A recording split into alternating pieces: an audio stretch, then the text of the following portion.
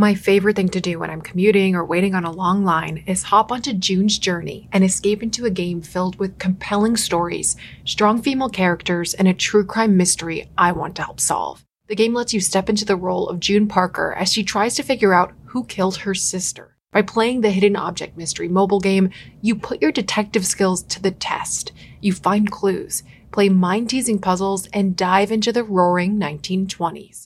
I'm on Chapter 4 and still trying to figure out how these clues will help me crack the case of who did it and why. But I can't do it alone. June needs your help, detective. Download June's Journey for free today on iOS and Android. Wedded Bliss turns into a dark mystery in Lucy Foley's The Guest List. The thrilling mystery is set on the coast of Ireland, and it's my latest pick to listen to on Audible. The twists and turns do not disappoint. Listening to it felt addicting because I needed to know what happened next. The time is now more than ever to embrace the breathtaking, sinister, and shocking audio titles, especially with brand new exclusive thrillers that are guaranteed to keep you on the edge of your seat. As an Audible member, you can choose one title a month to keep from their entire catalog. It is the home of storytelling, after all. New members can try Audible free for 30 days. Visit audible.com/snapped or text snapped to 500-500.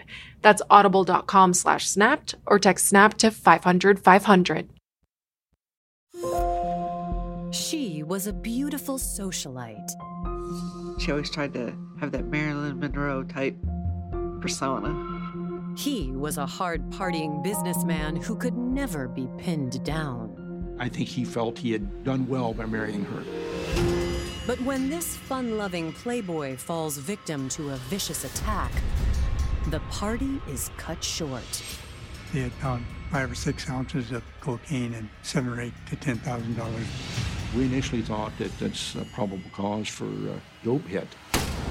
The ensuing investigation will uncover a web of lust, power, and deceit. She writes these rapturous things all about what it's like to sleep with him. They had a lot of problems going on. Everything was a battle. And when the truth is revealed, it will bring investigators face to face with a ruthless killer hiding in plain sight. He's going to pay him $10,000 to do the murder. I think there's a great deal of evil in her. He goes, I know who you are, and I know what you did.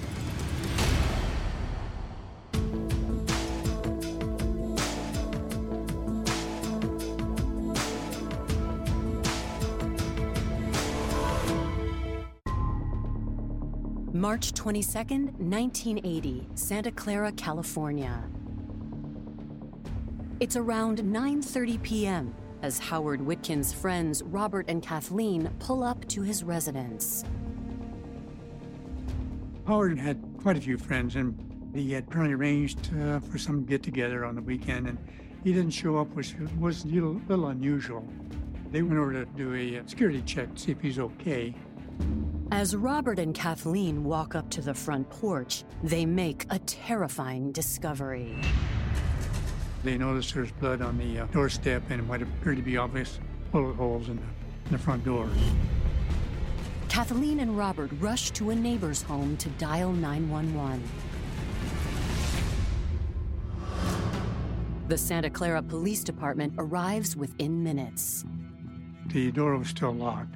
There's no sign that it had been forced, so the officers themselves forced the sliding door and made entry. As they make their way back to the front entryway, investigators find Howard. And a 14-year-long mystery begins. We didn't know anybody who could want to hurt Howard.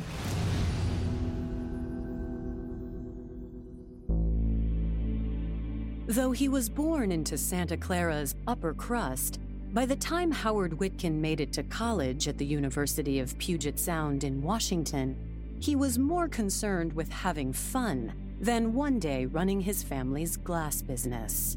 Howard is the fun-loving, crazy, adventurous person. He's the type that when you could be in the car going to the grocery store, next thing he's like, hey, let's go to Washington. He liked to have people around him. He was, like I say, he was sort of life of the party in a sense. In 1968, while visiting friends back in California, Howard noticed a striking young woman at a party. She wore very tailored, beautiful outfits. She was very slender.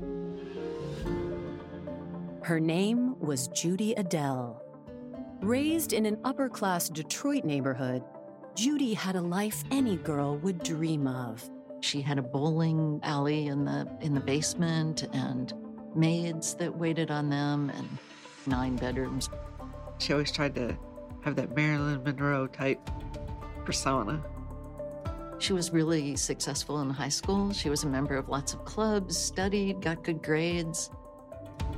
In 1967, Judy was accepted into the prestigious Mills College in Oakland, California, and declared her major as religious studies. She didn't seem at all ambitious professionally. Judy told her friends that all she ever wanted was to be a mother and have a bunch of kids. When she met Howard Witkin, it seemed Judy was on her way to the life she'd always hoped for. From my understanding, he just fell head over heels. To Judy, Howard represented stability and prestige and wealth. The couple's engagement a few months later was the social event of the season. Judy and Howard had a great old-style kind of an engagement, and everything was celebrated with big parties, and they had a huge wedding, a very traditional wedding, and then went off for like 3 weeks to Europe for a honeymoon. When the couple returned from their honeymoon, Howard finished school and stepped in to run his father's glass factory. Then, in 1969, Judy's wish to become a mother finally came true when she gave birth to a son. Judy called her firstborn son Daniel, the little Messiah. She couldn't wait until she had a bunch of kids. But fate had other plans. She had some miscarriages and was told that she couldn't conceive and was just completely overwrought about this. But Judy was never one to give up easily, and she quickly started looking for other ways to have the large family she dreamed of. Finally, she and Howard adopted a young girl, Marie. I even recall the day that we actually went to the lawyer's office and as a family, and we signed the adoption papers. Everybody seemed really excited. Judy just said, "Welcome to the family. We love you." And, it felt good to feel like somebody wanted you. The family of 4 settled into a comfortable life in sunny California, where their social calendar revolved around life at the local temple. We would all go every Friday night on the Sabbath to the temple. We would go to a lot of the bar mitzvahs and bat mitzvahs, all the high holidays.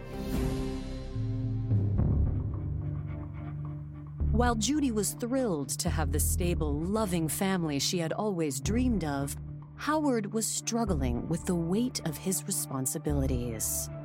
I think in some ways they married too early because my dad was still kind of like going through his wild stage still, wanting to hang out with his friends.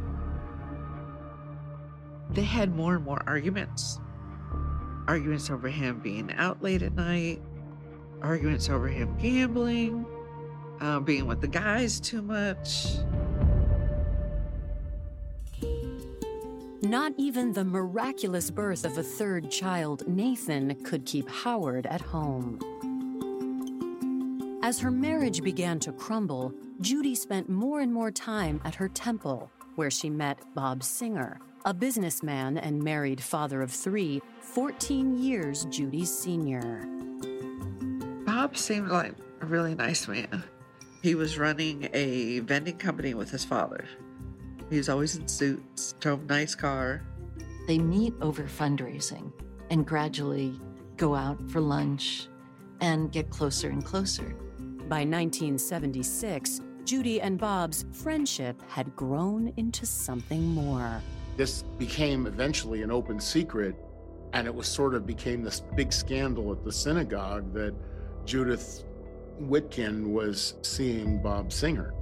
You heard the arguments. You heard the slamming of the doors. Dad, he just got to the point where he just had enough. In 1978, Judy and Howard divorced. and Bob Singer and his wife soon followed suit. Judy started spending more time with Bob, and then they got married. Their divorce from their spouses causes such a scandal in their community that Judy tells Bob that she can no longer live in San Jose. In 1979, Judy, Bob, and their children moved from sunny California to Michigan, where Judy's wealthy family still lived. There, in December of 1979, Bob bought a franchise of the Onion Crock, a local soup and sandwich restaurant. He opened up the restaurant, and we all kind of helped get the place up and running. Back in California, Howard was enjoying the single life after 10 years as a family man. I mean, women found him attractive, and he had the right personality. You know, he was like this cuddly teddy bear. He was a man being a man, you know? Little did Howard know that his new life would end nearly as soon as it began. Howard was laying on the floor, belly up, and he had obvious bullet wounds to the stomach areas and also both arms. When detectives begin to survey the scene, one motive is immediately ruled out. The front door was locked. There were a number of shots through the front door, and it just didn't meet the smell test of a robbery. So this was obviously a planned killing of some type. Whoever the suspect was wanted him dead. Coming up, a curious discovery sends detectives down a seedy path in search of a motive. Maybe it was a drug deal that went bad. And investigators land their first suspect. He was jealous of the fact that she was going out with Howard. Jealousy is always a motive for homicide.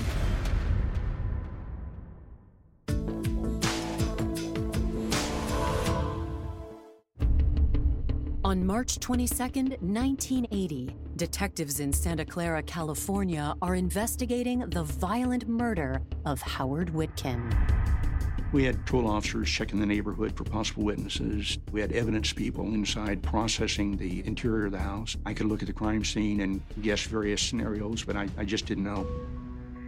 Canvassing the home, investigators find 22-millimeter casings near the front door and front gate. This is what we surmised at the time, that whoever it was probably went and knocked on the door and ran back to where the gate was. And when Howard came out, he had to step out onto the cement step to see who it was. And at that time, whoever it was shot at him. Bobby hit him, so Howard then ran back inside the house, closed the door, and the guy, whoever it was, ran up and shot through the door, obviously from the number of rounds fired through there. Investigators' first question is, who would want Howard dead? While crime scene experts pick apart the scene, Santa Clara officers canvass the neighborhood. They located two witnesses that heard what they thought were gunshots or similar to the gunshots the night before. They assumed they were firecrackers and did not call in. So we were able to establish the probable time of the homicide based on their statements. Investigators ask neighbors if they had noticed anything else suspicious that day. We also found out in the meantime that a neighbor had copied down a license plate of a car going through the neighborhood. It was a 1970 Chevy Malibu. 2 nights prior to when we found the body, he saw a suspicious vehicle driving around the complex there. He thought it was unusual, so he followed it. He couldn't identify the drivers or give me any more information. We ran the plate as a California plate, and it came back not on file. While leads outside seem to be drying up, investigators inside make a game-changing discovery. We found a safe in Howard Witkin's residence, and we called the installer the safe people. We were able to finally get someone out to open the safe for us. When detectives look inside, they're disturbed by what they find. They informed me that they had found I think 5 or 6 ounces of cocaine and $7,000 or $8,000 to $10,000 worth of cash. We initially thought that that's a probable cause for maybe a dope hit. Either somebody owed him money, he owed somebody money. maybe it was a drug deal that went bad. The next morning, as a team of officers continues to examine the crime scene, detectives pay a visit to Howard's father, hoping to learn more about his son's personal life. He was completely shocked. Of course, he's visibly upset. He has no idea who could do anything like that. Mr. Witkin tells police that after Howard's divorce from his wife Judy, he had initially embraced the bachelor lifestyle. But as the months passed, Howard started to miss his family. He missed his kids. Judy remarried and moved to Flint, Michigan, and had custody of the children. The victim wanted to get visitation rights, and they had a court hearing scheduled. But he said that there didn't seem to be any real problem there. There's no animosity toward Judy or in between the victim and Judy. When asked about the possibility Howard was involved in the drug trade, his father is shocked. He was stunned that Howard was involved in cocaine. With Howard's father unable to provide any new leads, on March 25, 1980, 3 days after Howard's body was found, detectives call his ex-wife, Judy Singer, to deliver the tragic news. She says she's upset to hear about it. But she's very cordial to me, very remorseful. She just stated that she's sorry to hear that happened. However, when detectives mention the cocaine in Howard's safe, Judy says she's not entirely surprised. Judy told one of the detectives that one of the reasons that she and Howard ended up splitting up was because of his drug use. According to Judy, Howard's new lifestyle was the main reason she was hesitant to let her children visit Howard alone. My dad had his own little stash of shrooms and his own little stash of coke and his own little stash of weed. And I know people come and knock on the door. Hey, I can get a blunt or two. They had a court hearing pending. He wanted visitation rights, particularly with a young kid. And she says, he's just a young baby, and I didn't want him around Howard's lifestyle. Judy says that since the divorce, she hasn't been back in California and hasn't kept track of who Howard parties with. But she claims that Howard's best friend, Philip Frandler, might have some insight. She had no idea who would want to kill him or what would be, the motive for that type of a killing. After speaking with Judy, detectives set up a meeting with Philip Frandler. After some hesitation, Philip admits that he and Howard sold cocaine, but insists that his childhood friend was no drug kingpin. Frandler said that they did sell some drugs, but only to the extent that they could finance their own use of the drugs. I think he used cocaine as a social lubricant at parties. This wasn't a big-time drug dealer. So that would negate probably a drug hit. When investigators ask Philip if there is anyone else they should talk to, he mentions Howard's newest girlfriend, Stephanie Brown. He mentioned that Howard was dating a girl from the card club and that she had a ex-boyfriend who was extremely jealous, and the possibility that if he thought of anybody at all, that he would be the most likely person to do this. That enhanced our interest even more.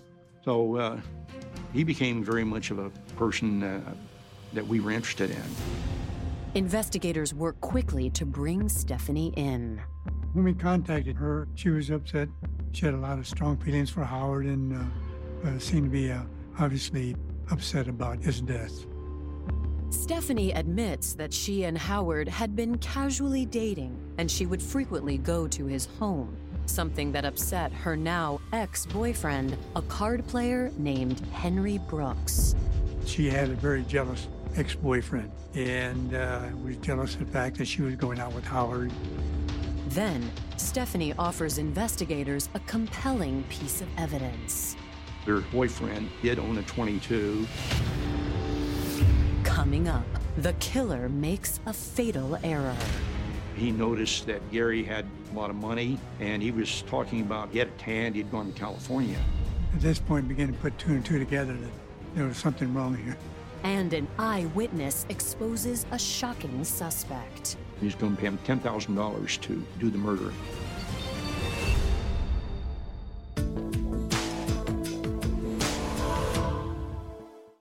Hey, Snap listeners, did you know that according to FBI property crime data, most home break-ins happen in broad daylight? As the days get longer this spring, protect your home with Simply Safe. It's the award-winning home security I use and recommend. When the weather is nicer and daylight is lasting longer, I find myself going out for walks and out of the house more. That's why I like Simply Safe to protect my home 24/7. Simply Safe offers advanced technology to protect every room, window, or door of your home while cameras keep watch for suspicious activity 24/7. Plus, you install the system your way. It's easy to do it yourself or get the professionals to do it for you. You can test it out, absolutely no risk to you, with Simply Safe's 60-day risk-free trial. I like Simply Safe because it's customizable for everyone's personal needs. I love to use the video doorbell for my packages and feel more safe when I'm home alone. I even installed a smart lock at my parents' house. It gives our family both ease of access and peace of mind. Protect your home today. Our listeners get a special 20% off any new Simply Safe system when you sign up for Fast Protect monitoring. Just visit simplysafe.com/snapped. That's simplysafe.com/snapped. There's no safe like Simply Safe. If I asked you how many subscriptions you have, would you be able to list all of them and how much you're paying? If you would have asked me this question before I started using Rocket Money, I would have said yes, but let me tell you, I would have been so wrong. I can't believe how many I had and all the money I was wasting. Rocket Money is a personal finance app that finds and cancels your unwanted subscriptions, monitors your spending, and helps lower your bills.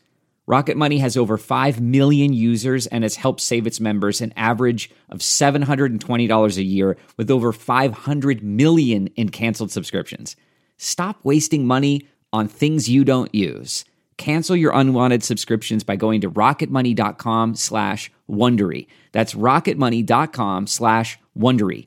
rocketmoney.com/Wondery. In March 1980, investigators from the Santa Clara Police Department are closing in on Henry Brooks, the ex-boyfriend of the woman Howard Witkin was allegedly involved with before his death. He is an ex-boyfriend, so jealousy is always a motive for homicide. So obviously we're going to look closely at him too. Investigators ask Henry Brooks to come in for an interview, where he immediately denies any involvement in Howard's death. He really had no hard feelings against Witkin.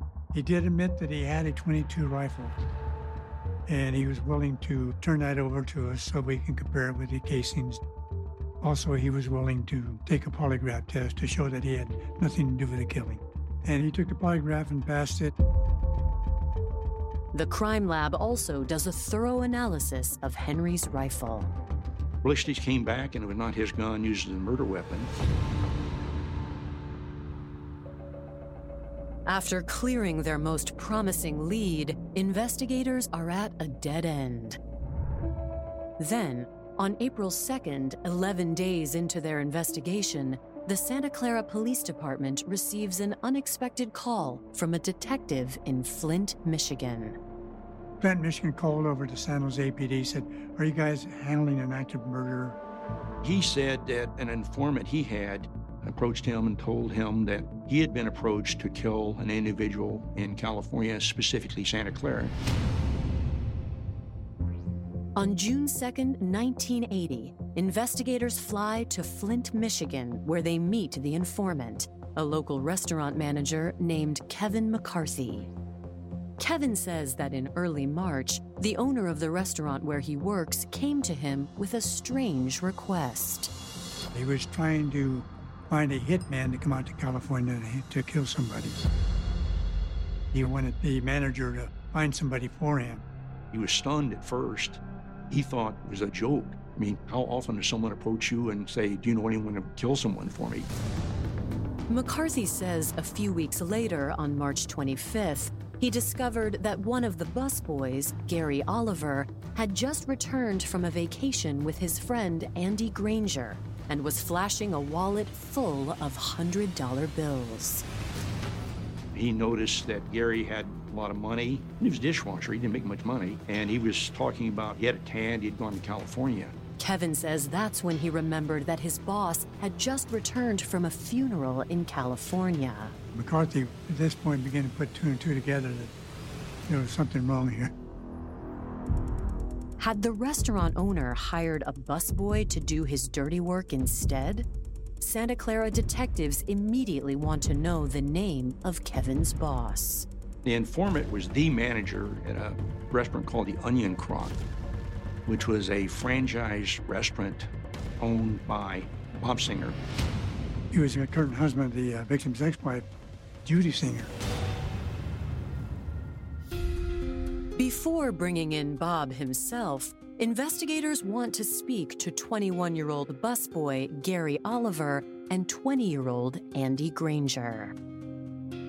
So we interviewed Gary Oliver first. He immediately told us he didn't want to talk to us and wanted a lawyer, so we didn't continue questioning. So we brought Andy Granger in. He's a very outgoing, sort of daredevilish type of an individual. Andrew Granger spilled the beans immediately and seemed eager to confess to the police. Andy tells officers that back in March, his friend Gary Oliver said that Bob Singer had hired him to commit a murder. He's going to pay him $10,000 to do the murder. Gary Oliver told Andy Granger, I'm getting $5,000 and I'll split it with you. Andy says that the pair left for California in a gold 1970 Chevy Malibu with Andy's Marlin .22 rifle. They had a picture of the victim, the address, phone numbers, those type of things that they needed to identify where the victim lived. They drove to the area and they didn't want to park near the victim's townhouse. They parked about a block or so away.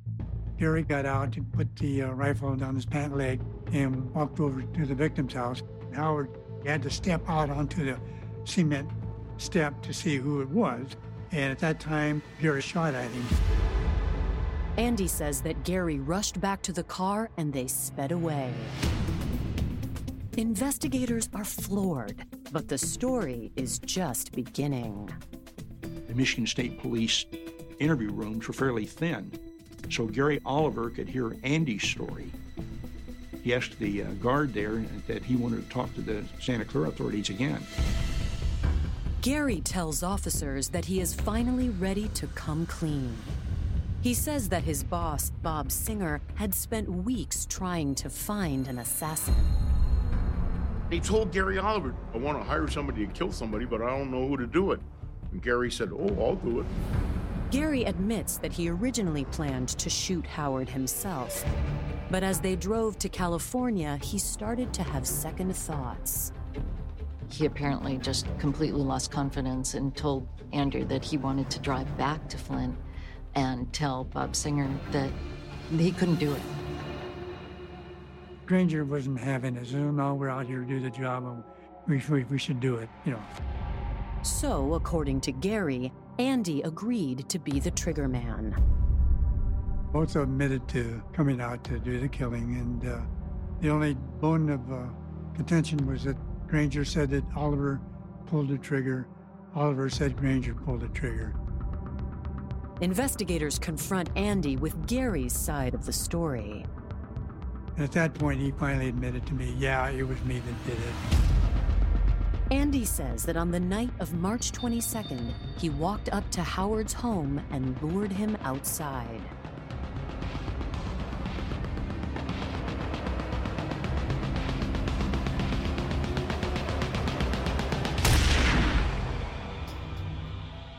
He said, I fired at him, but he went back inside the house, so I ran up to the front door, and then I shot through the door.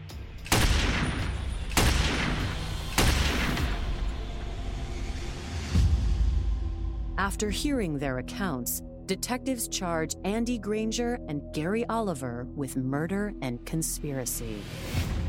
Now, investigators need to bring down the ringleader, Bob Singer. Investigators subpoena Bob's financial records and quickly learn that the supposedly well-heeled restaurant owner has been living a lie. Bob Singer was not only had no money, he was a terrible businessman. His restaurant in Flint, Michigan was failing badly. Howard, on the other hand, had plenty of money. Bob may on his own figured, well, to save my restaurant, I'll send somebody out to kill this guy so that way the kids will inherit the money. I can use that money to save my restaurant. With a solid motive and multiple witnesses, investigators arrest Bob on June 6, 1980. Bob Singer refused to waive his rights, so they took him into custody and no further questioning.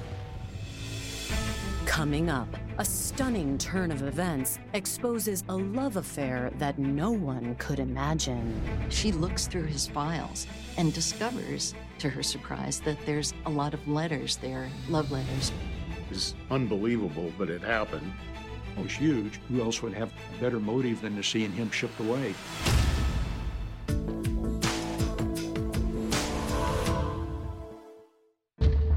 In July of 1981, all eyes in Santa Clara, California are on the trial of Bob Singer and his hitman, Andy Granger.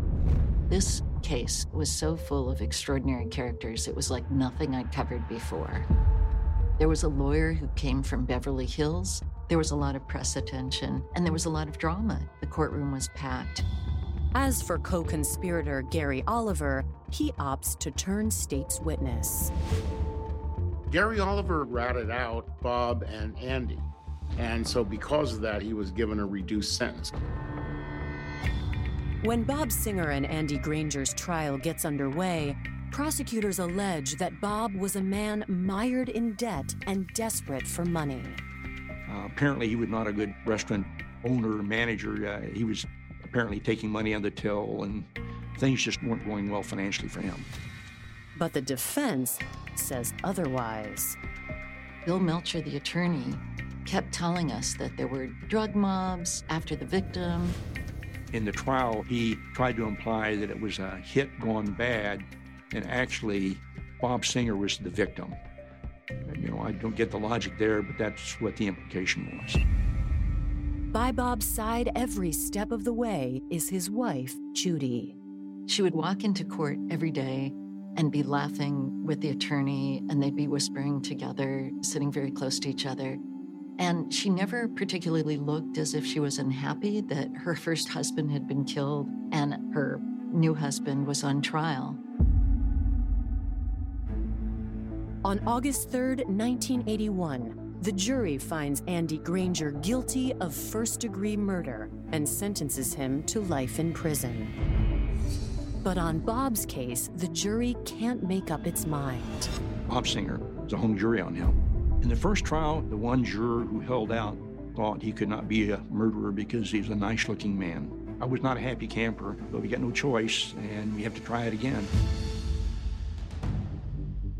In January 1982, Bob, Judy, and their attorney, Bill Melcher, returned to the courtroom for round 2. The second trial was easier because we'd been down that road, and the jury found Bob Singer guilty, first-degree murder. Judy seemed as if she were surprised. She burst out in tears. Bob is sentenced to life in prison without the possibility of parole. Minutes later, after Bob is led away in chains, Bill Melcher and Judy Singer hold a press conference on the steps of the courthouse.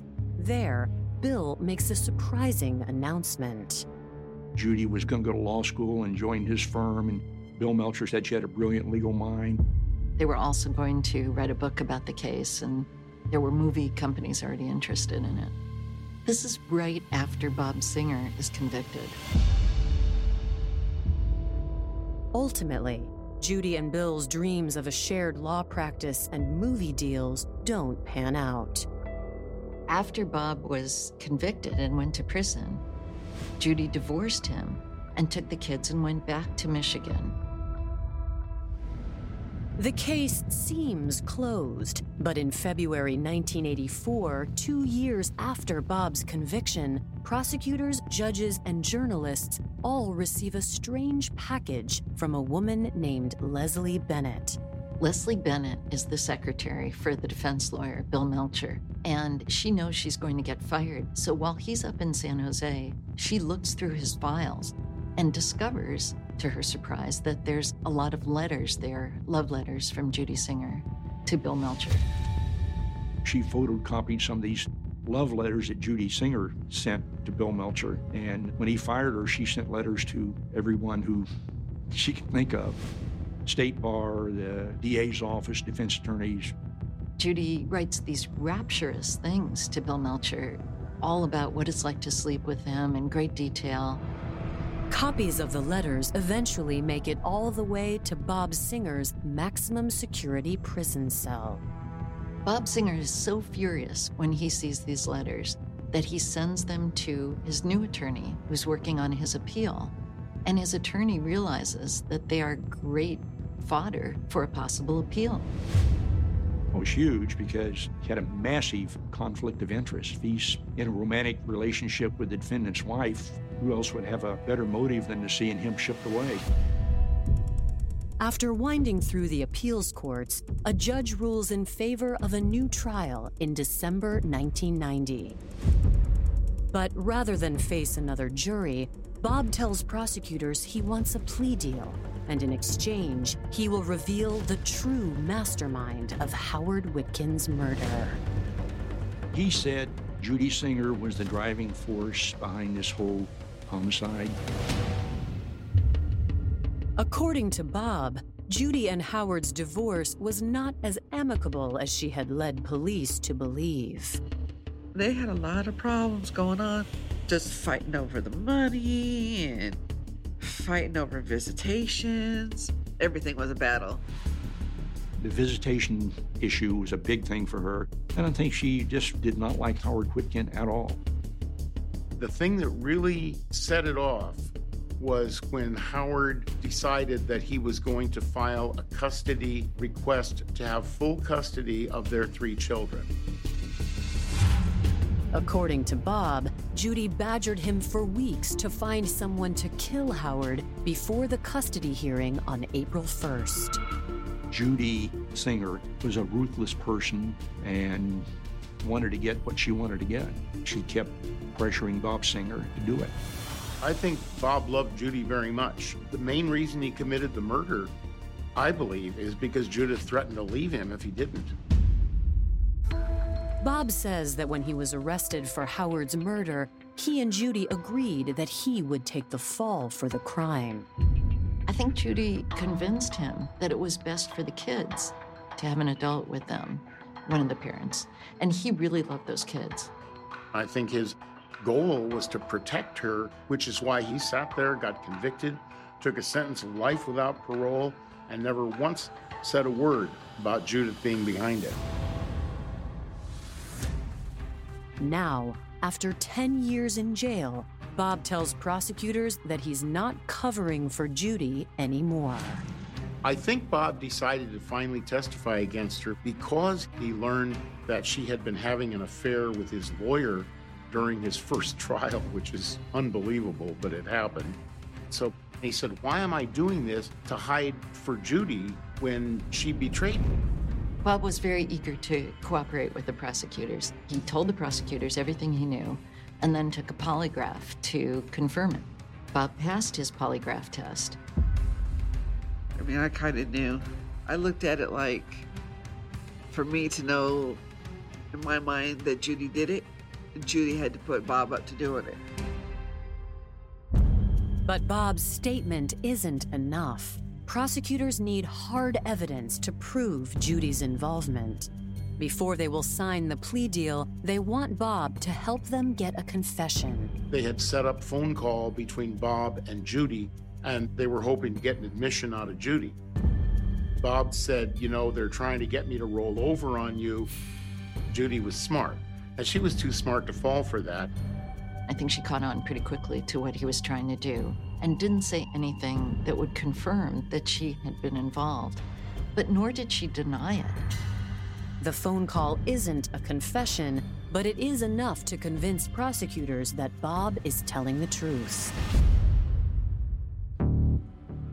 On August 14th, 1991, Bob pleads guilty to first-degree murder and is sentenced to life with the possibility of parole. On August 27th of 1991, a judge signs an arrest warrant for Judy Singer. On August 28th of 1991, officers from Michigan and Sandy Williams, the DA's investigator, come to Judy's apartment and knock on her door. When Judy doesn't respond, investigators call her father for answers. He says she left with her son Nathan a while ago without telling anyone where she was going. The police are convinced at this point that Judy is on the lam. Coming up, a frantic search begins. I think she might have even gone to Canada, so the clock is ticking. And a guilty conscience leads to desperation. He goes, I know who you are, Judy, and I know what you did. And she said, what's it gonna take? How much money do you want?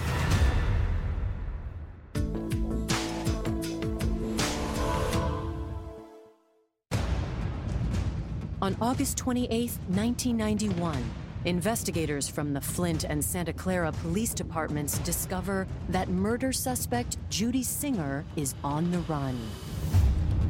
I think she might have even gone to Canada, so the clock is ticking.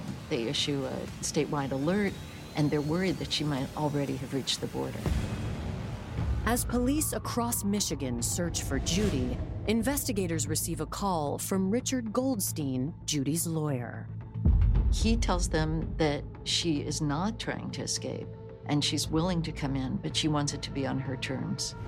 Shortly after 5 p.m. on September 4th of 1991, Judy finally turns herself in. I couldn't believe it. It was quite a shock.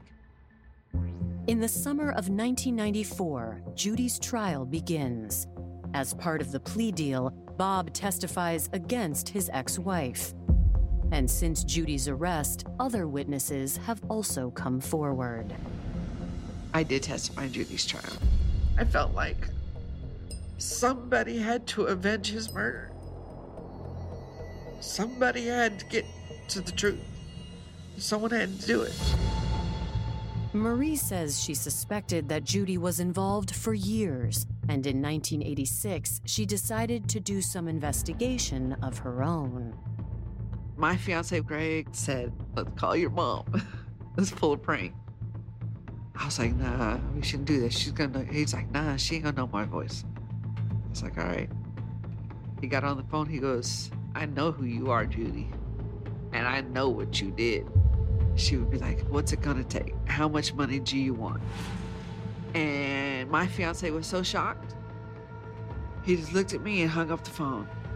He goes, she really did it. She really did it. Prosecutors also called to the stand Bob Singer's youngest son, Eric Singer. At the time of the murder, he said that he had heard Bob and Judy arguing in their room.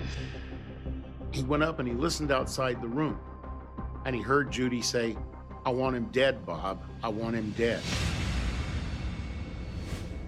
On September 20th, Judy takes the stand to tell her side of the story. She was very self-confident, and she presented herself of, I am totally innocent. Bob did the whole thing. I didn't know about it. I was told by detectives at Santa Clara PD, you'll never get Judy. I feared greatly the jury might believe her. On October 4th, 1994, the jury announces that they have reached a verdict. She was convicted as charged. Murder in the first degree with special circumstances. I think what I did was I just put my head down in my hands and said, thank God, justice has been done. I just hope that people will see who Judy is, to know the real Judy, to not want to have anything to do with this woman. Judy is sentenced to life without the possibility of parole. She was already working on her appeal, and she was confident that she would not be in prison very long. 17 years pass, and in 2011, faced with overcrowded prisons, The governor of California decides to commute the sentences of offenders who are no longer considered a threat. On June 4th, 2019, 71-year-old Judy seems to fit the bill, and she is summoned before a parole board. She had aged about 40 years. And her hair was gray, and she was obviously despondent, and she stared at the table all the time. She's in a wheelchair. She has all sorts of ailments, including lupus. She's a woman, elderly, ill, so all those things made it unlikely that she would commit new crimes. I think by the end of it, the commissioners felt that they almost had no choice but to grant her parole. On October 16, 2019, after spending 25 years in prison for orchestrating her ex-husband's murder, Judy is released from prison. I'm livid. To the point it just makes me just shake. I'm so angry. She doesn't deserve to live what little life she has left. Not when my father wasn't given a chance to live his life. I never heard Judy express a word of regret, and I don't think to this day she regrets it. I think there's a great deal of evil in her. I've interviewed a lot of really scary people, but the only person who really haunted me all through these decades was this upper middle class, synagogue-going mother of three. Bob Singer was released on parole in 2009. He died in 2018. Angie Granger remains in prison. Gary Oliver pleaded guilty to lesser charges and was released after serving a shorter sentence. For more information on Snapped, go to Oxygen.com.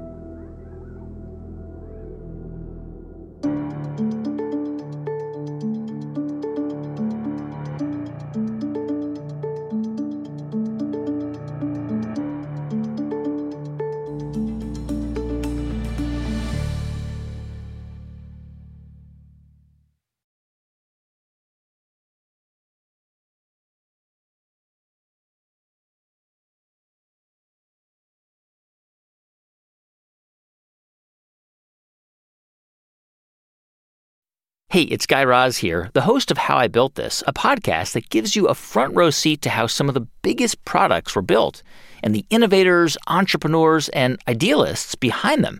Every week, I speak to someone new. Stories like Justin Wolverton's, a lawyer who just wanted a healthy alternative to ice cream, so he created Halo Top in his Cuisinart. Or Todd Graves, who grew his fried chicken restaurant Raising Cane's into one of the most successful fast food chains in the U.S. All of these great conversations can help you learn how to think big, take risks, and navigate crises in life and work from people who've done all of that and more. Follow How I Built This on the Wondery app or wherever you get your podcasts. You can listen to How I Built This early and ad-free right now on Wondery Plus.